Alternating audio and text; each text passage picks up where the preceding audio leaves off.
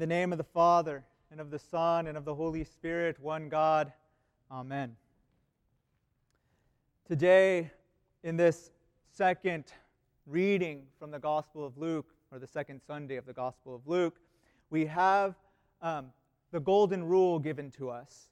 And very often, I think in our thought, we sort of stop at the golden rule, as if the golden rule itself is the pinnacle of virtue, a pinnacle of what Christ is calling human beings to fulfill.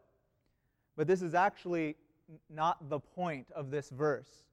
For everything that follows from it, our Lord unpacks the limitations of the golden rule and ends with a virtue that is, by human power, impossible to fulfill. For it's not really a human virtue, but it is an attribute of God. He ends with telling us to love our enemies, to do good, and to lend or to give, to help somebody, expecting nothing in return. So what we really have before us in this passage that is culminates a section of what's called Christ's Sermon on the Plain, that is culminating Christ's teaching about the Christian relation to wealth, to helping somebody, to what do we do with all of the things that God has telling us to do with the things that He has given us. This passage here, He begins with the golden rule, and then our Lord critiques it most beautifully. And that's what I want to focus on today. The Lord gives us in this critique of the golden rule, He gives us the best of human virtue that we can possibly do. This is what fairness looks like. To do unto others as you would have them do to you. But this is only fair treatment. And our Lord rather gives an answer to the mindset of those who pursue wealth or even just worry about what's going to happen tomorrow. Or for those who are expecting from their discipleship of Christ, from their Christian life, that this will be all pleasantries. Our Lord is rather teaching His disciples through this, and through this critique of the golden rule that He is giving us in the best formulation possible. No other philosopher, no other religious teacher had ever quite formulated how human beings should treat one another in this way. But even at that, our Lord goes a step further. He goes to what is humanly impossible to fulfill, to love our enemies and expect nothing in return from the good things that we do. So in this critique, the Lord is giving us a radical charity to embrace. He is not saying to be apathetic or to be lazy, like some sort of Big Lebowski. You do you, man. He's not calling us to that sort of lazy attitude, but to real activity. He commands us to love and actively love our enemy. And at the same time, He is telling us, don't pursue wealth, don't pursue money, and don't expect that the golden rule will actually be followed by others. And when it is, thank God. Christ here is subtly critiquing the culture that surrounds Him, a culture that had actual gods of wealth, one named Mammon in the Syrian culture around him, or Pluto in the Greek Hellenic culture around him.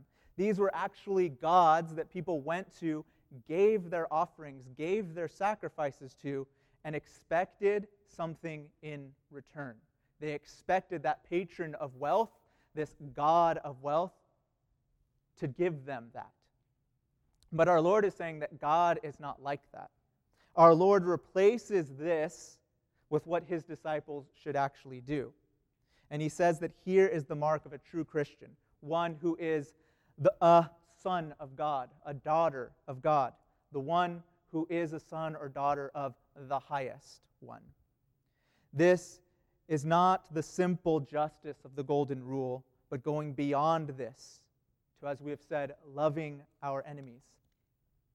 Christ is giving us, by this humanly impossible standard, the divine and heavenly standard, the way for us to become children of God, like he is the only begotten Son of God, of the Father in heaven. So when our Lord gives the command to love your enemies, when he tells us this, when we give to those and expect nothing in return, when we go out of our way to do good to those who may even mean us harm, it is he is implanting as a rule for us that this will be for our salvation, no matter what the outcome and their reaction may be. Because only then is it a real act of love, one that is established of how God acts. And that's really the point of what this reading is.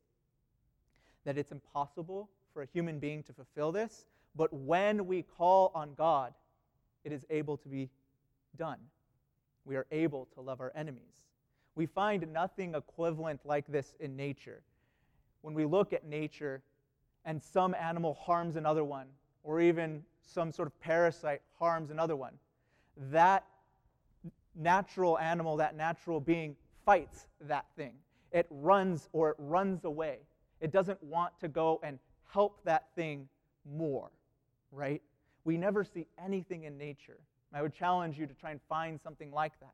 The closest that we could find, and this comes from an image of St. Nikolai that he gives to us, is how a pearl is made. A pearl is this irritation of sand that is inside a mollusk, right? And this irritation of sand, that mollusk will turn and coat it, and in a sense we could say, love on that little piece of sand, and we get a precious pearl that comes from the inside of that interaction there. That's the closest we can get to an illustration from nature to this principle that God is giving us. And in this we learn from our Lord that love, though it is not natural and it is not part of fairness among humans, it is not a contractual exchange. It is rather mercy that is the opposite of this contract. Mercy and love given is juxtaposed by our Lord to credit and to lending, as we normally understand these things. St. Gregory Palamas makes our Lord's purpose clear about how we are to use our finances and how we are to relate to one another, and what our intention is supposed to be when we give to others, when we lend to others. He says this, "Now Christ tells us through the gospel, 'You who are mine will find grace in my presence if you keep my commandments. But if you do nothing more than sinners do, loving those who love you and doing good to those who do the same to you, you will have no confidence toward me on that account.' He does not speak like this to deter people from loving or from doing good or from lending to those who will love them, give to them, lend to them in return. But he shows that these acts do not earn a divine reward. So they have their recompense here and now. They are left, in other words, on the level of the earth, and do not bring any grace to the soul, nor cleanse it from the ingrained defilement of sin that we may have. So true love, love that is like the one that Christ has done for us and is still giving to us, is an act that brings us the highest possible value. It brings us into a relationship with God. And with this, there is nothing higher. When we love, when we do good for someone and give to them for the Lord, toward especially an enemy, or to someone who gives us nothing in return by these actions, God ensures that these actions become a pearl of great price. They become Himself given. That is the most valuable thing that a human being can experience. And this is none other than a divine adoption, becoming a son or a daughter of God, and even becoming like Him. For this is the way that our Lord loves. This is the way that our Lord our Father in heaven lent His Son to us. So St. Nikolai, continuing and returning to him, says that We are called to a majestic good that gives and expects no return. When we give out of love and then expect nothing, this is a reflection of our Heavenly Father. St. Nikolai preaches and talks about the goodness and love of God in this way. Does God wait for men to deserve the sun's warmth and only then command the sun to shine? Or does he first act out of his charity and love? Charity is an active virtue, not a passive one. God has made this clear from the foundation of the world. From day to day, since the world began, the Lord has, with his gracious hand, poured out rich gifts to all his creatures. Were he to wait for his creatures first to give him something, neither the world nor a single creature in it would exist. So our Lord is calling us to become like him. The mercy of God is not determined by our response to him. So therefore, Christian mercy and those who are merciful should not depend on the response of others. So my brothers and sisters, do not wait to give mercy or to give in charity, because God doesn't wait to do so. And don't expect an equal reciprocation, because what we have and what we get from God will never equal what he has already given us. Rather, when we give to a needy person, or in our regular offerings to the church of your time or your talents, or even some of your wealth, do it as an expression of love and a desire to have a relationship with the Lord. We are called to become sons of the highest, as our Lord has said, and our Lord is telling us how to become his very children through this. Sons are not in a debtor relationship with their father. Fathers do not expect a repayment for their adoption or their begetting of their sons. A relationship is the purpose of love and of doing good and of giving. And in doing so, the relationship you have with your Heavenly Father is promised to you if you do so expecting nothing. This is no earthly transaction that happens.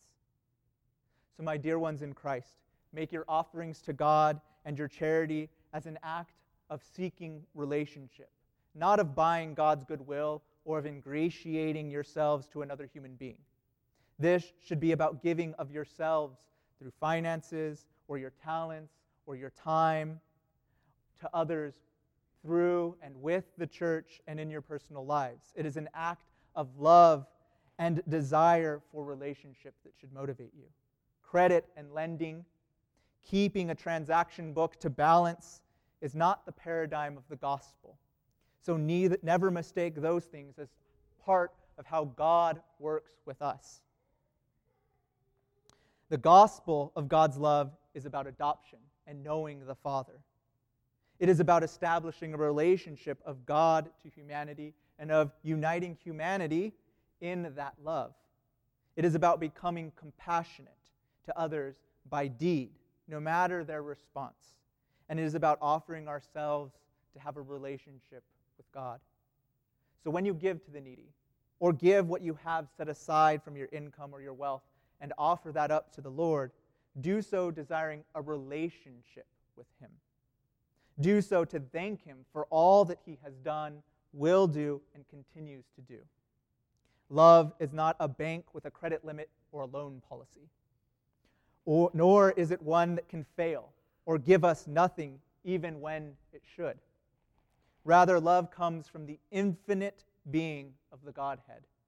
It is an outpouring of himself. And Christ calls us today to love as he does. To love even while the enemies are persecuting and crucifying us, even to that degree. Before we close, I can't do better than how St. Nikolai closed his homily with this passage. He who grasps that charity is an active virtue and not a passive one, and begins to fulfill it after this manner that our Lord has taught us, will soon find that heaven and earth reveal themselves to him in new colors. He will so come to know both God's charity and man's. Charity is the striking of stone with stone that always produces a spark. He who strikes this blessed spark and he who receives it will both feel God's presence with them. At that moment, they feel God's caressing hand on both of their hearts. The Lord therefore said, "Blessed are the merciful, for they shall obtain mercy." O Lord our God, who is full of mercy, charity, and love for sinners, us ungrateful ones, for you love all mankind, we ask that you help us to unite ourselves to your command to love our enemies, to do good, and to give, expecting no earthly return.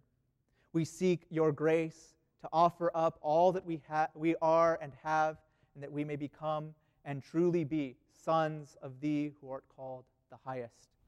Amen.